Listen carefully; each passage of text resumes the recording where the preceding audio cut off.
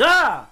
Hi! Hello, all you newsketeers out there. Welcome to Cody's Fun Time News Show for Winners. Today we'll be discussing news. Ew. Okay, so the news has been terrible and heartbreaking and angering and sexy, but mostly only those first three things. Possibly even more so than usual. From the constant background of the war in Ukraine, to the baby formula shortages caused by corporate laziness and greed, hearings about the attempted coup on January 6th, the ramp up of hate against the LGBTQs, etc., and of course the pesky mass murders that keep fucking happening in this country.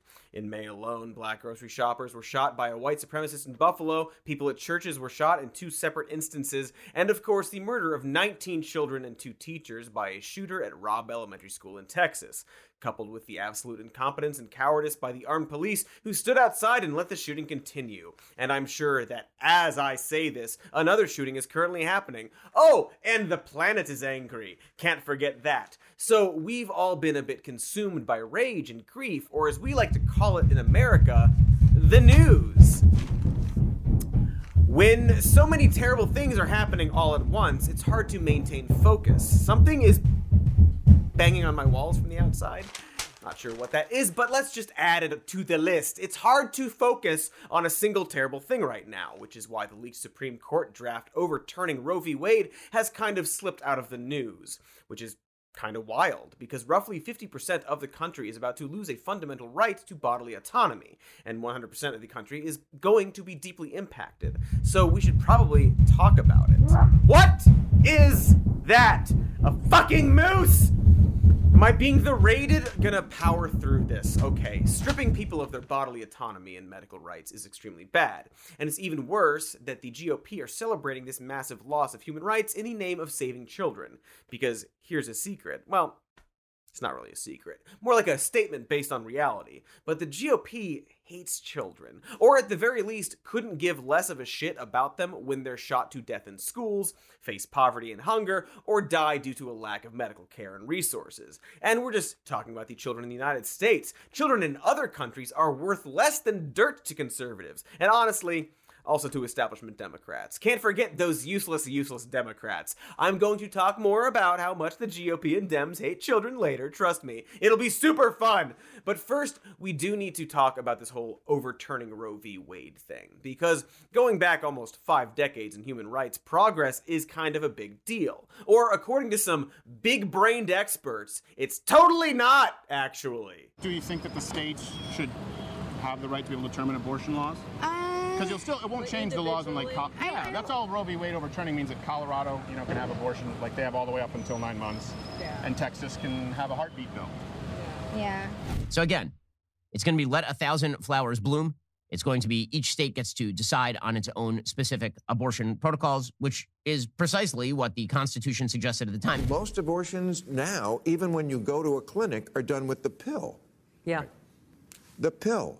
And pills are easy to get in America. We know that. So, for the people who say we're going back to 1973, we're not. Yeah, gotcha, womb havers! It's no big deal after all. All of you folks upset about this news are just on your periods, you see. It's just that some states can choose not to allow abortions. What about their choice, huh? And like Bill Maher said, you can just get a pill now. How hard is it to get an extremely hard to get pill that the GOP is specifically restricting in their states and is very hard to get because of that? So just get that really hard to get pill. It's easy. Video over, I guess. NBD.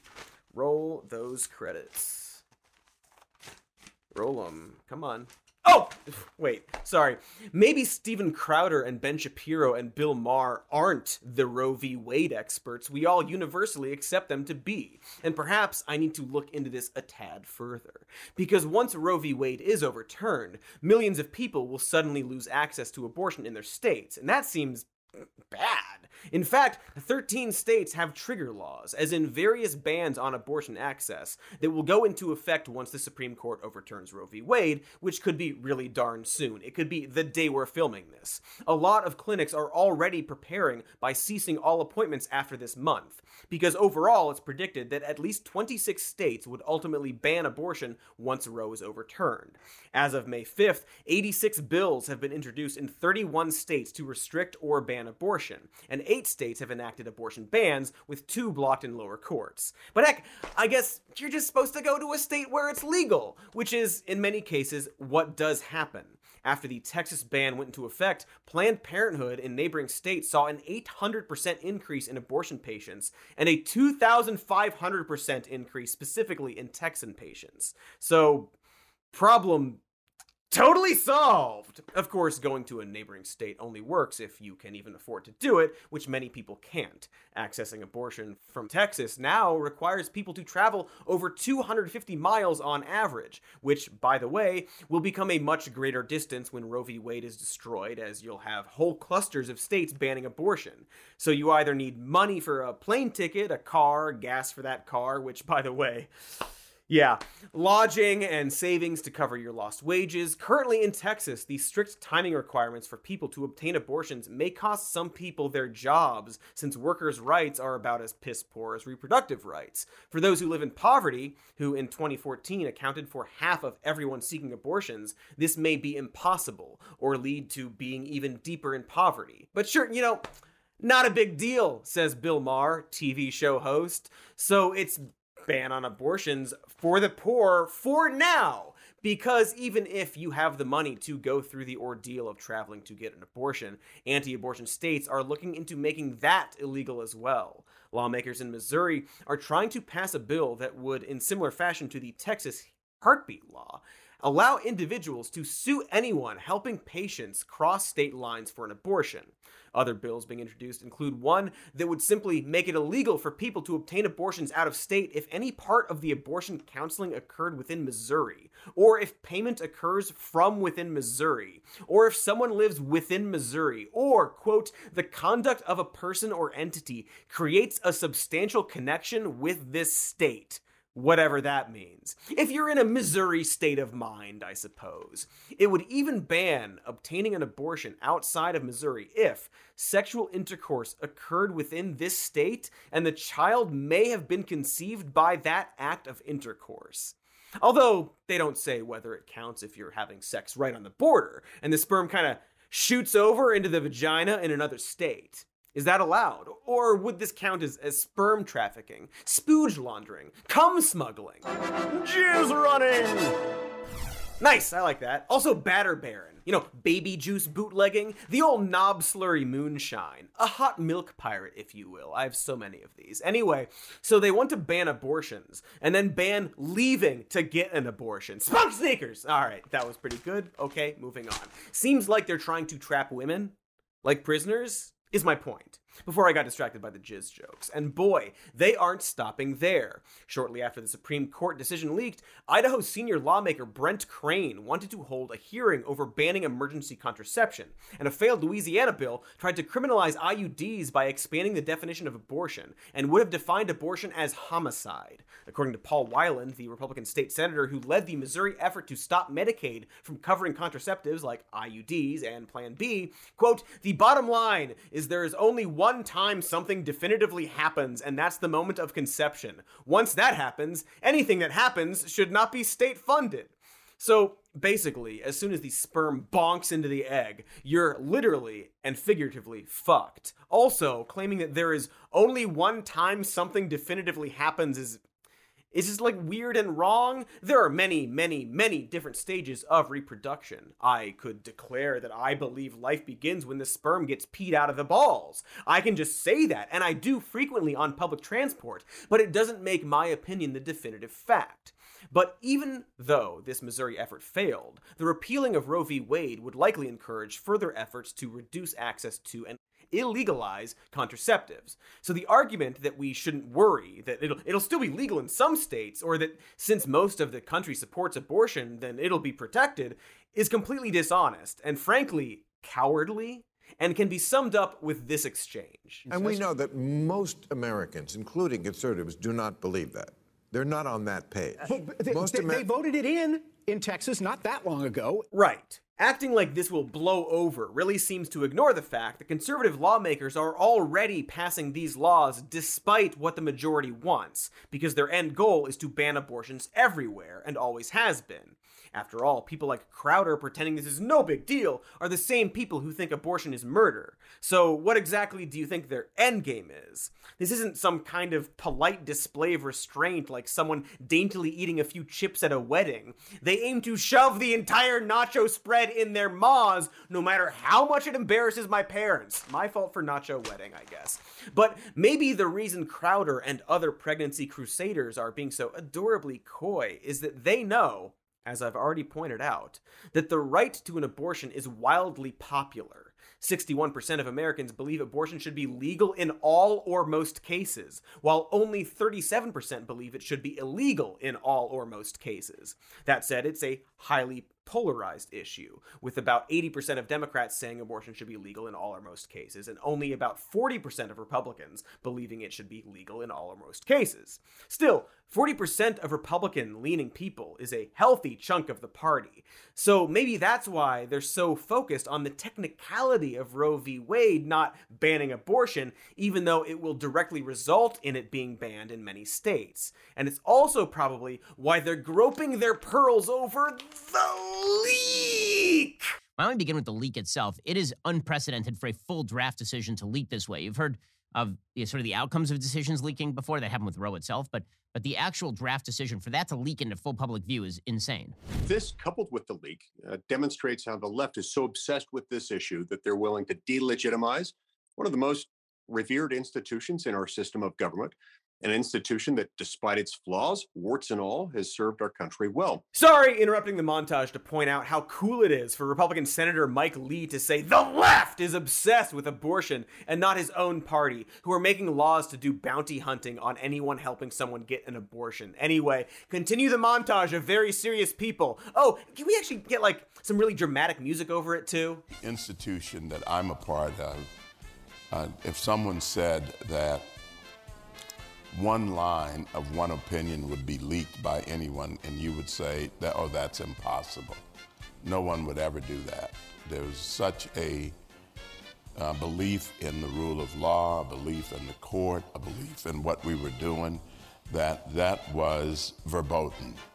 It was beyond anyone's understanding. Sorry, interrupting the montage again to point out that this dude's wife tried to privately pressure lawmakers into overturning Biden's presidential victory in favor of Trump. And when the Supreme Court ruled they would not take the case of Pennsylvania Republicans who wanted to challenge the election results, Clarence Thomas dissented. And it's hard to know how much of this is because he's a conservative shill or a shill for his wife. Anyway, continue the montage, which I get it's not technically a montage anymore. Continue and then conclude the series of regularly interrupted clips, please. Let me explain this.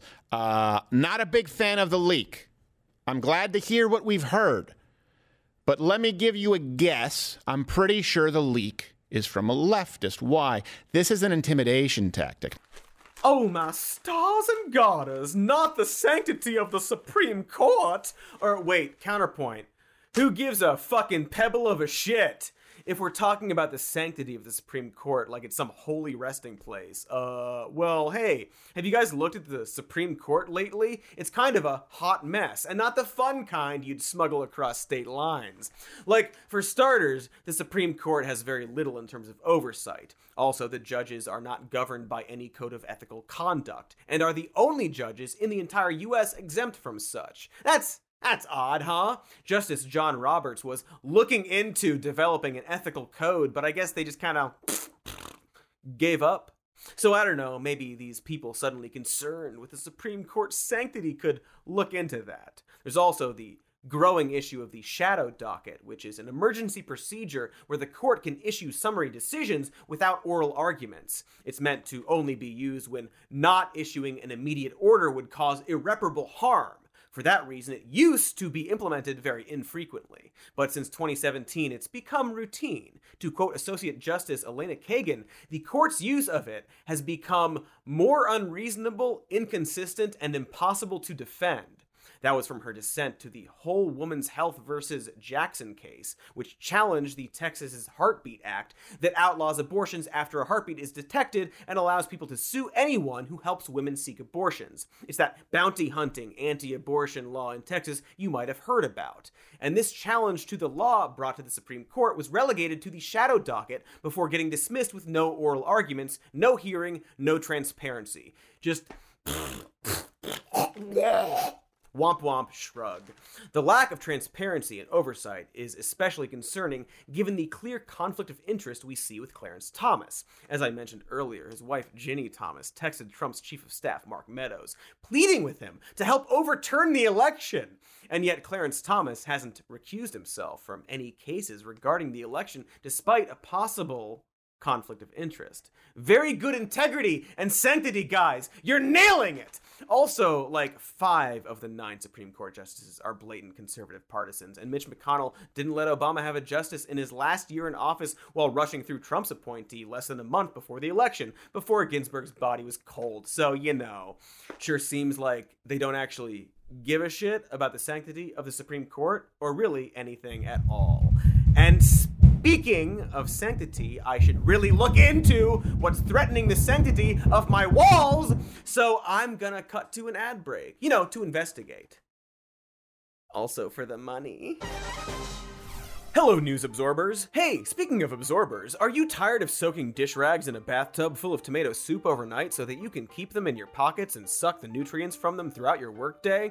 So many rags and cans of soup! There must be a better way! And there is. It's called eating.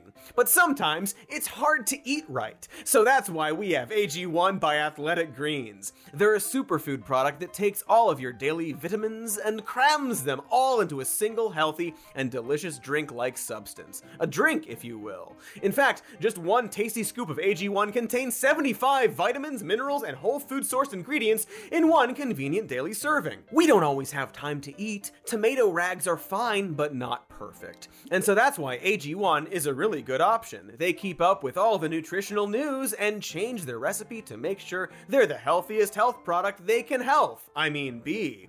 Doesn't matter if you're vegan or paleo or some other kind of human being, AG1 is designed for everybody. Right now, Athletic Greens is going to give you an immune-supporting free 1-year supply of vitamin D and 5 free travel packs with your first purchase if you visit athleticgreens.com/more news today. Again, simply visit athleticgreens.com/more news to take control of your health and give AG1 a try. I did it, and I'm powerful.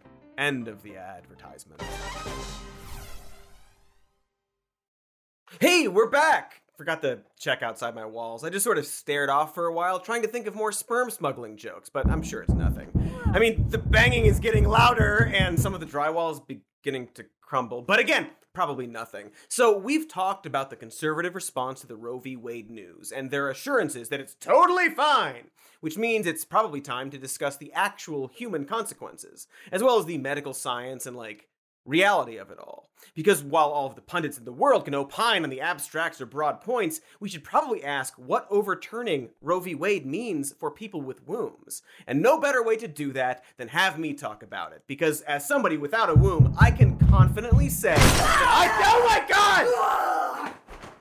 You're the moose? Is that my shirt? What? Get up! I'm trying to... Get Shoot. up. What? Shoot. Shooing. Shoot. What the... It's my turn. I'm the show captain now. You tore through my wall with your hands. I have a door. You could... Yep. Yeah, I'll call you if I need anything. Thank you. Thank you. You're welcome. Hey, folks. Katie Stoll here, representing and speaking for every single person on the planet who has a uterus. Yeah, I don't know if that's true. Oh, it is. Group text. Emoji. Okay, so for starters, don't get me wrong. Access to reproductive health affects everyone. In fact, even people who can't get pregnant are often able to cause pregnancies through this technique called fucking. And most well-adjusted people, when engaged in this fucking, actually care about their partners and their health and their rights and so on. That said, the most severe consequences will, of course, fall on those whose uteruses are being meddled with. especially when it comes to their health, and especially when it comes to the most vulnerable people. Because you know America's slogan, kick them while they're down and then piss on them, home of the brave, or something like that. The Texas abortion ban, for example, is going to disproportionately affect low-income, immigrant, Black, and Hispanic people. Black women are also disproportionately likely to die as a result of pregnancy. But of course, the health risks of restricting abortion will impact everyone with a uterus.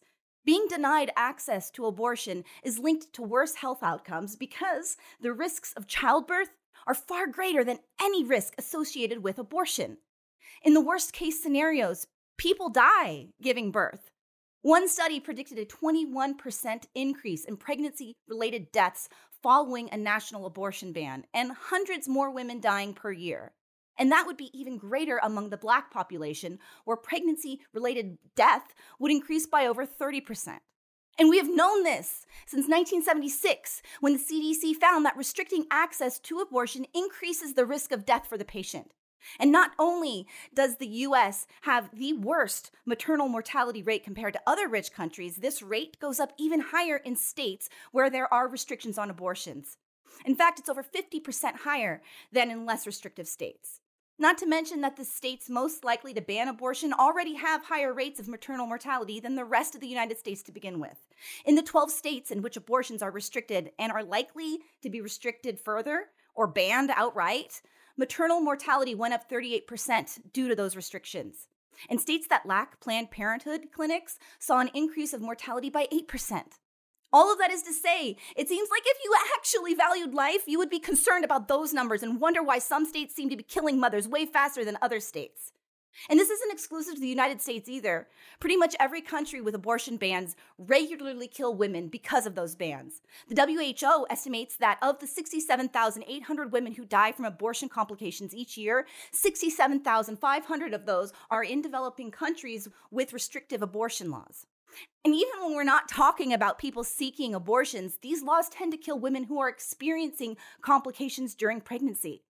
There are just so many heartbreaking stories about women dying because doctors didn't want to break a law to save them. Stories which, buckle up, I'm about to tell you right now, and warning, it might piss you off. It should piss you off, as opposed to the rest of this video. In Ireland, fetal heartbeat laws prevent doctors from performing abortions or inducing miscarriages unless they could prove that there was a threat to the mother's life. 31-year-old Savita Halapanavar died from a wanted pregnancy because, while doctors determined miscarriage was inevitable, they were too afraid of breaking the law to induce the miscarriage. Savita died of septic shock and multiple organ failure. In Nicaragua, 22-year-old Olga Reyes died after languishing in pain at the hospital for hours due to an ectopic pregnancy. Ectopic pregnancies, by the way, never viable. But the ban on abortion and potential prison sentences they faced made doctors fearful to treat her. In El Salvador, 33-year-old Manuela didn't have an abortion. She fell ill, went to the hospital, and miscarried. Instead of receiving care after her traumatic experience, she was handcuffed to her hospital bed and charged with homicide, despite the fact that it is typically impossible to tell the difference between an induced miscarriage and a natural miscarriage. Manuela died 2 years later of cancer while in prison.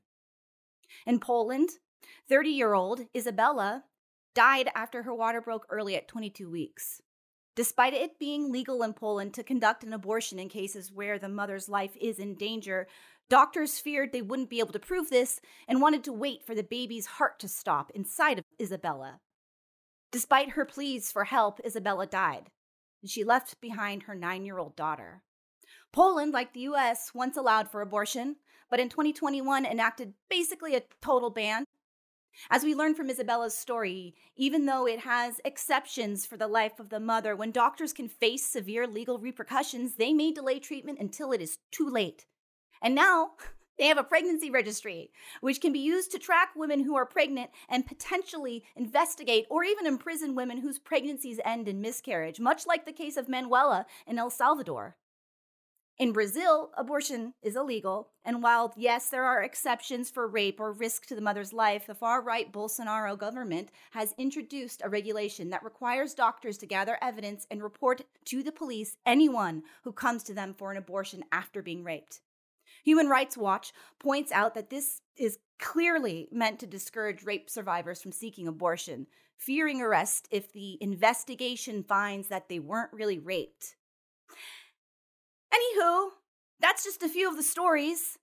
And now you probably understand why I felt the deep, burning need to punch my way through Cody's wall.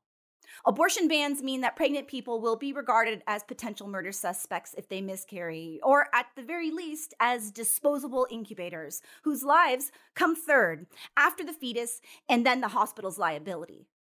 But pregnancy cultists argue that it's okay for people's bodies to not belong to them, for them to suffer, maybe even die, because this is in the name of saving an innocent life. So, okay, so let's break it down. What is this life that is worth stripping people of their rights and even their own lives?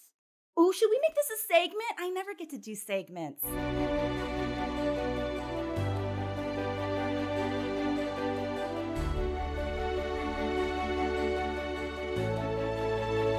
Katie explains the meaning of life. Perfect. Hey, Cody! Cody, guess what? I got my own segment title. Did you tip over my car too? Okay, well, first of all, the abortion debate isn't really about life. It's about human life. We're okay with killing life, even vegans, since plants are alive, even the bad plants, like the chayote.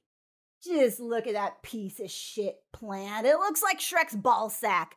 Fuck you, chayote. I hate you.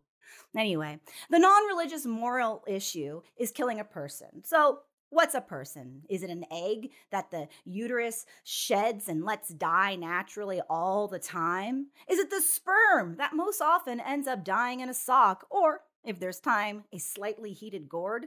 Is it the moment the sperm grazes against the egg zona peculidae? Or is it when the sperm is halfway nestled into the egg's membrane? Is it before or after the acrosome reaction when the sperm's head melts and releases its genetic information? Is it the zygote, a single cell full of the sperm and egg's DNA? Is it turning the first stage of meiosis? Or is it when the cell begins mitosis? Is it when the blastocyst forms, this charming little cutie? Or is it when the embryo develops a mouth hole at 4 weeks? Or maybe it's when it starts to look like this instead, which is the dog fetus at 4 weeks. But hey now, maybe we shouldn't base this on looks, but rather on whether it's got a human brain. The brain, by week 6, can start to have electrical activity, but it's less complicated than a shrimp's brain. By week 10, the cerebrum has started to develop, which begins very, very smooth, similar to a reptile's dumb, delicious brain. But at this point, the fetus remains unresponsive to stimuli. So, okay then, I don't know. Is it a person by week 13 when the fetus can start to move, but its brain is smaller and less developed than a rabbit's brain, continues to lack sentience or respond to anything in a purposeful way, and has activity similar to a sea slug? By now, we've actually moved past the point of when 92% of abortions take place. At 14 to 20 weeks, only 6% of abortions are performed. At 23 weeks, the fetus's brain is considered viable and the fetus can respond to stimuli, but by 21 weeks, fewer than 1% of abortions are performed, and surveys of people who have had these performed either report discovering a fetal health anomaly, discovering a health risk to themselves, or were unable to access abortion before 21 weeks, either due to financial or legal barriers, or minors being afraid of their parents, or victims of domestic violence afraid of their partners. So, is the 21-week-old fetus a person? Should we force women to give birth to their 21-week-old fetus, even if it threatens their life? Should we force people to give birth if their fetus has severe health issues that would quickly kill the fetus, or if they would be born without a brain? Do we force children to give birth because they hid it from their parents for too long? But hey, now, these are all very realistic, heartbreaking, hypothetical questions. Maybe we should get a little wackier with it. A little fun, a little funky. Do we have an example of some kind of impossible, outlandish situation? Something that doesn't happen, maybe. Maybe we can create some kind of dipshit AI to perfectly craft the single worst take on... Oh boy. Okay, never mind. That's perfect. Thank you, Tim, you scabby little ingrown hair, you. And I'm just going to say it. Look, first and foremost, you guys, you know that I lean pro-choice on this issue. And I'll explain in great detail as we get into all this stuff. But I certainly don't lean in the direction of where the modern left has gone because they're outright pro-abortion. But I can say this definitively. The pro-life stance is a strong moral stance. The pro-choice stance is not. Oh, okay. Sorry. I didn't realize you were pro-choice. Unlike the left, who you claim is pro-abortion. I mean, you're right. We do love abortion. That's our thing, babe. That's what we're doing out there, constantly protesting in front of OBGYN clinics. I personally push on every baby bump I see. Hard. We hate babies, you know? Tim is so pro-choice that he claims there's no strong moral stance to keep abortion safe and available. You know, besides the health and freedom of the mother, I guess. I guess that doesn't count, Tim? Tim is so pro-choice that when the Roe v. Wade news first broke, his entire studio exploded in celebration like they were watching the moon landing. Oh my goodness. Supreme Court has voted to overturn Roe v. Wade. We hold that Roe and Casey must be overruled. Justice Alito writes, initial majority draft circulated inside the court. Oh my, whoa, this is nuts. Anyway, back to Tim's tweet, which asks, what happens if a woman is on the way to get an abortion at 8 months but goes into labor in the lobby of the abortion clinic and accidentally delivers the baby before it could be terminated? Oh gosh, I don't know. I guess the doctors could take a legally acquired AR-15 and shoot the baby, because our country loves shooting babies. But the actual answer to this, not that Tim Pool is actually interested, is that as soon as it has left her body, she can't terminate it because the fetus is no longer in her body. And hey, also, this never happens. The only situation even remotely close to this is if the pregnancy has to be induced early due to a deadly situation for the mother, such as preeclampsia. If the fetus is born alive, doctors do not kill it, but it is up to the family if they should try to resuscitate the extremely premature baby or give the premature baby palliative care until it dies naturally. Now, this is often a very painful decision for the parents who may have to choose between limiting the premature baby's pain or trying to resuscitate it, even if it's unlikely or impossible that it will survive. There are bills called Born Alive Abortion Survivors that would force doctors to continually resuscitate babies born prematurely, even those with abnormalities that are incompatible with life, meaning that the baby will not survive, even if it's against the parents' wishes. This means potentially forcing a doomed baby through painful procedures until it finally dies. There are whole ethics debates in neonatology about whether persistently resuscitating likely unviable newborns is actually moral, given the high chance of death and potential suffering.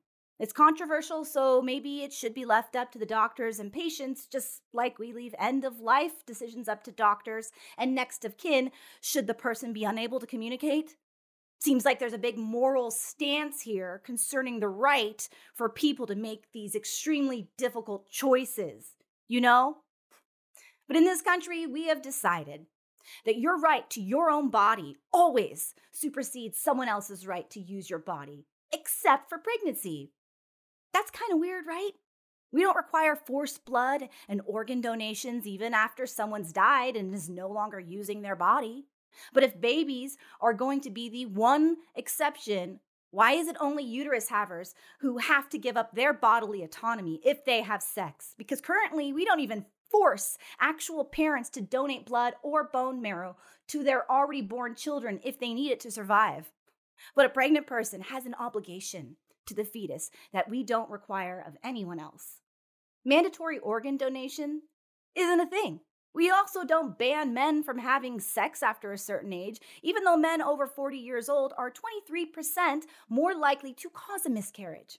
And the sperm of men over 45 are 74% more likely than younger men to cause a miscarriage. Also, it has that old sperm vibe, like a dusty car. So, should old sperm be illegal?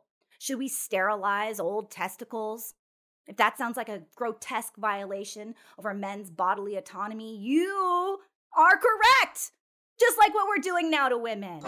But it's men, so we won't. And if life begins at conception, as so many Republicans suggest, should we make it illegal for people to drink or smoke or eat sushi after sex, just in case? But even things like working long hours or accidental falls can cause a miscarriage. So, if a company overworks someone who's pregnant, are they liable for murder charges? If a woman trips and falls and it ends in a miscarriage, is she tried for involuntary manslaughter? Do we want to live in a society of forced organ donation, treating every pregnant person as a potential criminal if they run too fast or eat sushi before they know they're pregnant, and chopping everyone's balls off after 45 years of age? 'Cause I'm ready, folks! I am ready! I got my organ harvesters and clamps and castration wrenches good to go. Bought them years ago, and they're just collecting dust. Or, option 2. Maybe we should be in charge of our own fucking bodies. Seems like that's a pretty clear moral stance to me. Hey, Cody! Guess what? I did the rainbow hand thing. Oh, cool. That's great. Hey, listen, my deposit is not going to cover this hole, so maybe you could spot me or, pay for it since you did it. Ooh, yeah, that's going to be a hard no from me. But the real question is, why aren't you so angry that you're also punching holes in your walls? It feels great, Cody. Cathartic. And since both genders are equally against abortion bans, it's really frustrating that this always seems to fall on women. I mean, maybe you should be hosting your own show instead of making me do it. You ever think of that? Okay, I'll take over. I was hosting before. Hey, I'm gonna go shopping for ball clamps. Yeah! What? Oh, she just jumped right through my window, head first. Just dove. I might need to call my landlord. And maybe a lawyer. So, as Katie explained before she leapt out of my window and then flipped my car back over and then stole my car, and from the sounds of it immediately totaled my car and walked away unscathed, is that in terms of the medical and practical and scientific aspects, access to abortion is safer as well as fits with our country's general moral principle of bodily autonomy. Nor is the concept of life and when it starts anything but simple. And so ultimately, it seems like people should just have access to safe abortions and be allowed to make their own choices. Like America, the free place for freedom stuff. But ultimately, if you morally believe that all of these scientific, medical, and ethical issues are moot, because as soon as the sperm bonks into the egg, there's a soul, we're not going to try to change your mind. And so we need to talk about abortion as it relates to religion as well, even though we shouldn't have to. The belief in when or whether a soul comes into being, well, that's your religion. We can't disprove a religion because religion is based on belief, not science. Personally, I think we develop a soul the first time we look into Daniel Craig's eyes. For that is when we only truly become alive. So it's subjective and often religious. And isn't this country all about not dictating others based on your personal religion? I thought that was the main thing about America's founding, other than slavery and syphilis. So why would we dictate our abortion laws based on Christians? After all, other religions actually include the right to an abortion in their beliefs, as many sects of Judaism do. This is actually the reason behind a synagogue's lawsuit against a new Florida law that bans abortions after 15 weeks. The Jewish congregation in the complaint states that according to their religion, they believe abortion is required if necessary to protect the health, mental, or physical well-being of the woman. So what about their religious beliefs? It seems weird the people pushing religious freedom don't seem to care about this. Almost like they secretly want some kind of Christian theocracy. But it certainly can't be that, can it? So again, this is why you see Crowder and Shapiro whining about the leak or trying to convince people that Roe v. Wade getting killed is no big deal and you can just hop over to California. This is why Tim Pool has to pose impossible make-em-ups where someone gives birth in an abortion clinic. These logical facts before feelings dudes have to find ways not to actually argue their position because it just comes down to their religion and feelings. So they say, dumb shit like the Nazis had abortions, which, by the way, isn't fucking true. Nazi Germany banned abortion and demanded the death penalty for those who sought abortions in cases where the vitality of the German people is threatened. The only time abortion was allowed was if it had a eugenics justification, aka disabilities, or big air quotes, undesirable races. The Nazis also banned doctors from providing information about abortions, something Germany has amazingly only recently changed. Seems weird to have any Nazi-era rules on the books over there. Like, even if they were innocuous laws, I'd still, abolish the Nazi laws and then reinstate any that are just regular laws, just to get that Nazi stink off of them. So banning abortions because you think that a sperm and egg cocktail makes a soul isn't exactly a logical argument. Luckily, Ben Shapiro is very good at making an emotional stance seem logical. The real question is, where do you draw the line? So you're going to draw the line at the heartbeat? Because it's very hard to draw the line at the heartbeat. There are people who are adults who are alive because of a pacemaker. They need some sort of outside force generating their heartbeat. Okay, are you going to do it based on brain function? Okay, well, what about people who are in a coma? Should we just kill them? Right? The problem is, anytime you draw any line other than the inception of the child, you end up drawing a false line that can also be applied to people who are adults. So either human life has intrinsic value or it doesn't. I think we both agree that adult human life has intrinsic value. Can we start from that premise? I believe that sentience is what gives something moral value, not necessarily being a human alone. Okay, because, so when you're asleep, can I stab you?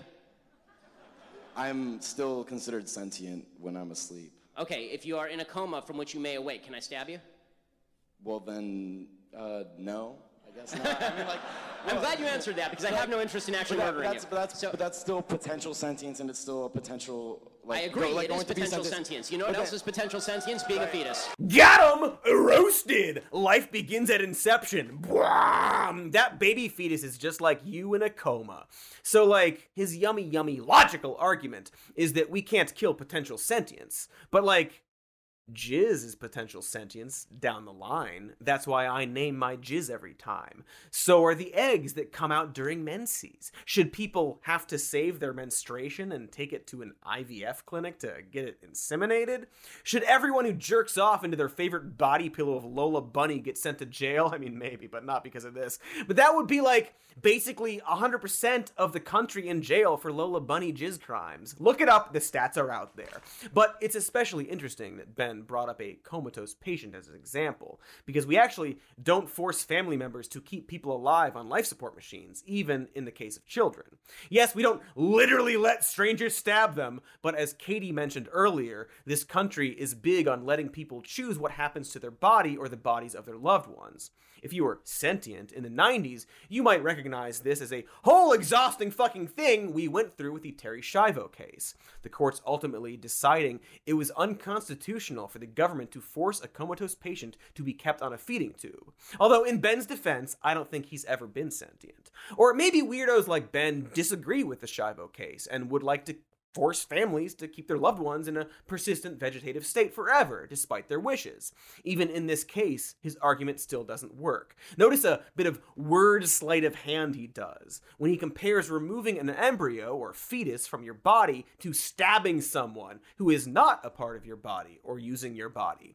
But if, say, Morbius grabbed onto you and started sucking your blood, you'd actually be able to stab them in self-defense because they have suddenly robbed you of your bodily autonomy. I'm pretty sure that's why it's legal to tase Jared Leto on sight. Or, well, one of the reasons why. One of 15 reasons. Feel free to Google Jared Leto 15 to find out more.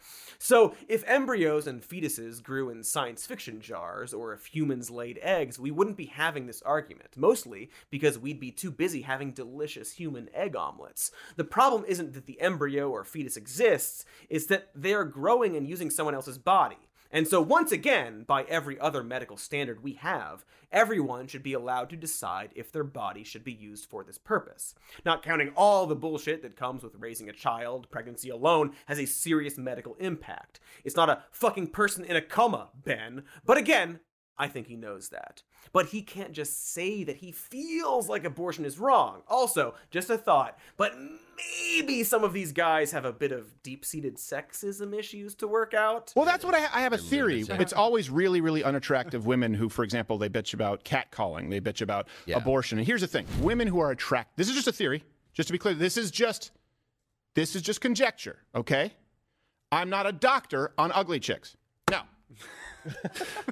These often women want to be like, look, so everybody wants to catcall me, and I'm having so much sex that I have to have all these abortions, you guys. And everyone's like, right. Sure. Yeah, there it is. Great tight five, holster boy. So other than Crowder and Shapiro and basically every Republican lawmaker, maybe there are people out there who do believe in equal bodily autonomy for everyone, are pro-choice, and would be okay with abortion. But those people also see a morally gray area with late-term abortions, which is not a medical term, but a political one, by the way.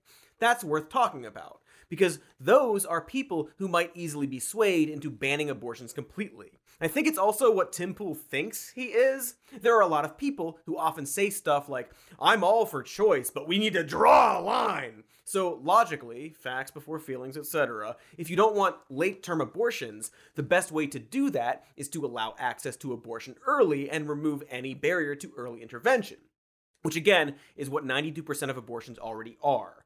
Like we mentioned earlier, the reasons for that small percentage of later abortions, other than saving the mother's life or conditions for the fetus incompatible with life, is the person simply not having access to an abortion earlier. So, if we want all non-medical abortions to happen early, shouldn't we make it easier to have abortions right away? If it's really about that gray area of later abortions, the Tim Pools of the world should be really invested in making sure people have access to abortions as early and easily as possible. And shit, if you're really against abortion altogether, shouldn't you also be screaming from the rooftops for more access to sex education? Abstinence-only education actually raises teen pregnancies, while comprehensive sex education decreases them. Teens who got comprehensive sex education were 60% less likely to report becoming pregnant or impregnating someone than teens who did not receive sex education, and 50% less likely than teens who received abstinence-only education. Another study found that an increase in funding for comprehensive sex education lowered the overall teen birth rate in the whole country by 3%. There's also evidence that family planning education and counseling provided by Planned Parenthood reduced unintended pregnancies. You know, that thing anti-choice people hate. I don't really support meeting these ghouls at their level, but it's worth pointing out that abortion in this country has been going down for decades. After Roe v. Wade passed, there was a brief increase in the number of abortions, and then a steady decline. This is a trend seen in other countries around the world with legal abortion. In fact, nations studied that had more restrictive abortion laws actually saw an increase in the rates of abortion. This doesn't necessarily mean that abortion restrictions directly cause abortions, or a lack of those laws directly causes the rates to go down, but it could be that societies with more restrictions may also limit other aspects of reproductive education, health, and control, which would then result in more unintended pregnancies and more abortions. And so if you actually wanted fewer abortions, or really valued all life, it's actually against your goal to eliminate places like Planned Parenthood. It's against your goal to support the GOP's agenda on healthcare in general. For example, the Affordable Care Act may have led to greater access to contraceptives, which has, according to the Guttmacher Institute, driven the long-term decline in adolescent pregnancies and births. But since providing people health care, contraceptives, and education is too communist, it's apparently much easier to blame women, or anyone who can get pregnant. Ooh, and also immigrants! We love blaming immigrants for junk and stuff. Because maybe, just maybe, for some of these people, it's not actually about preserving life at all, so much as preserving a population. The white population, to be specific.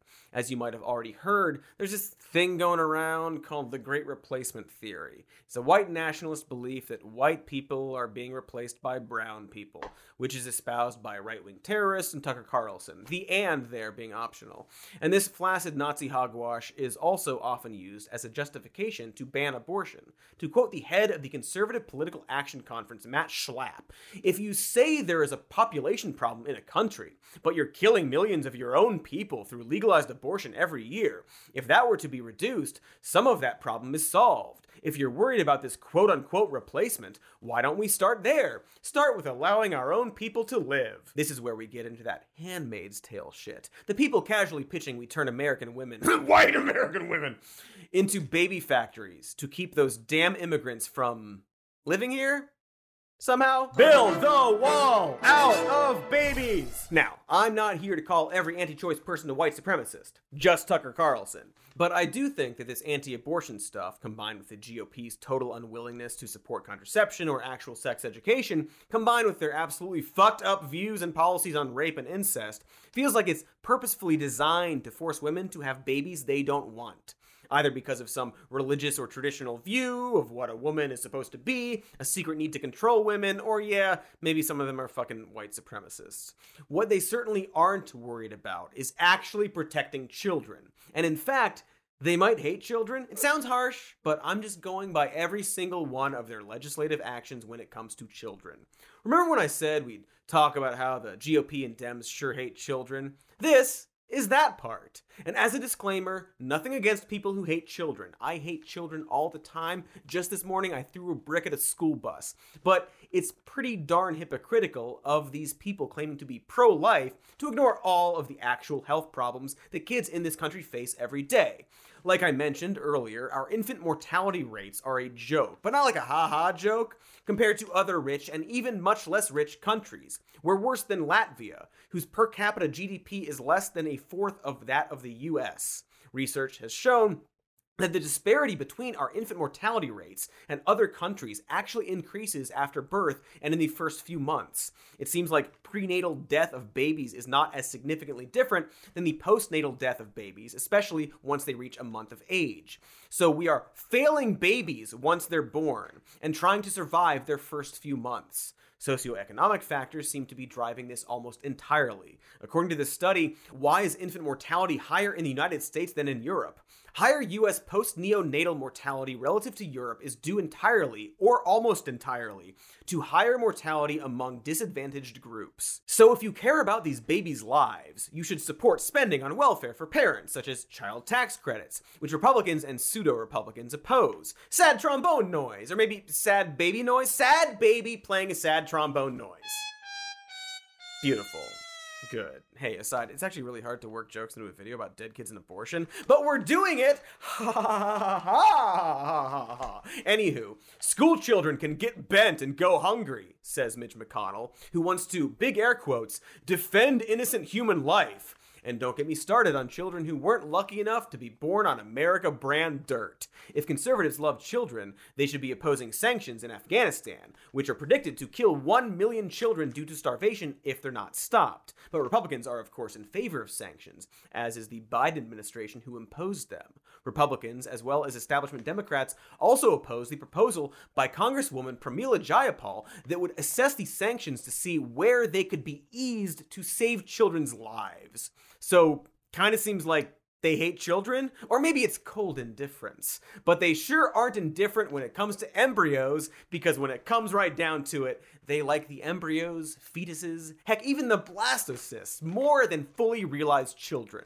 Probably because the embryos don't need money for schools or medical care. The fetus can't protest climate change or have opinions or come out as gay or trans and get sent to conversion torture camps. A blastocyst is a model citizen because it has no free will. It's just the vague concept of a person without any complex details, like a crash test dummy or Gwyneth Paltrow.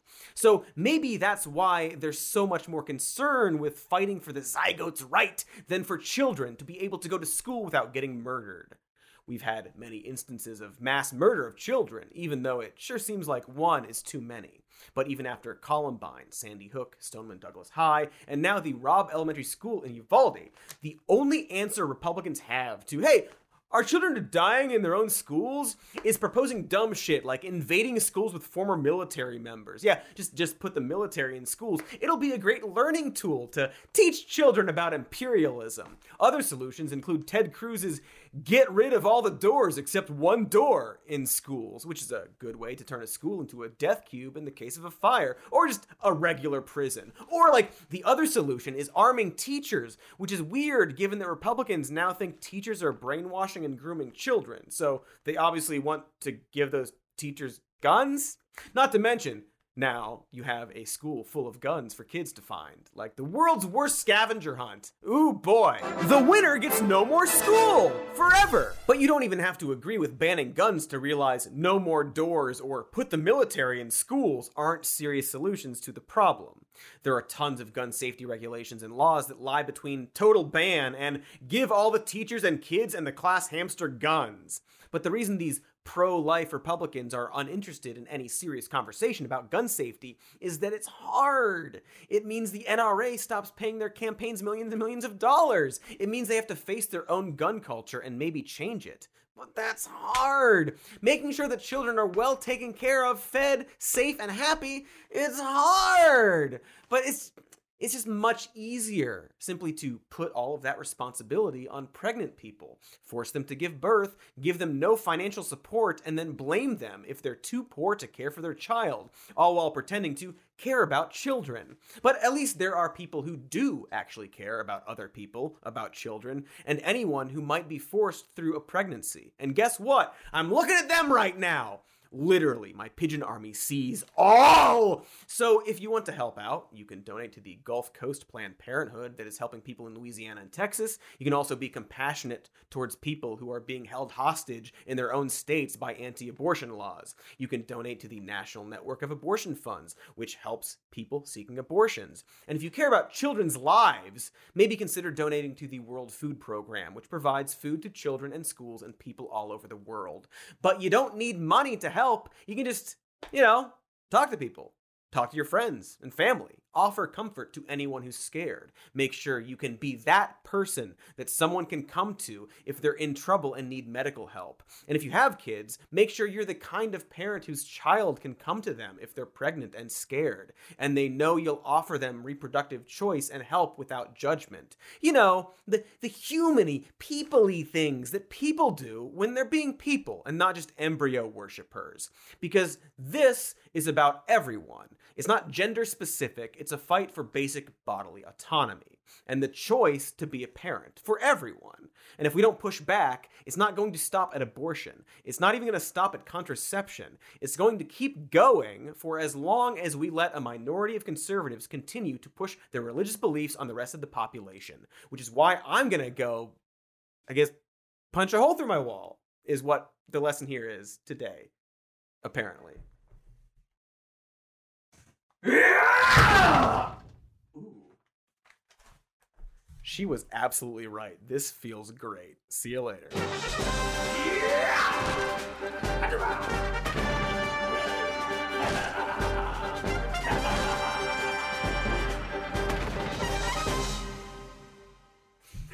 I need a new house. I ruined it with my fists.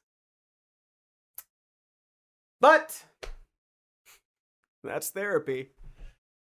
Hey folks, thank you so much for watching that completely uplifting episode. You can hit like, you can hit subscribe for future videos. You can go to our Patreon for exclusive content. You can listen to our podcast, Even More News. And those are the things I'm supposed to say. Cody, you're making me very uncomfortable. He hates when I host. No, I like it. It's good.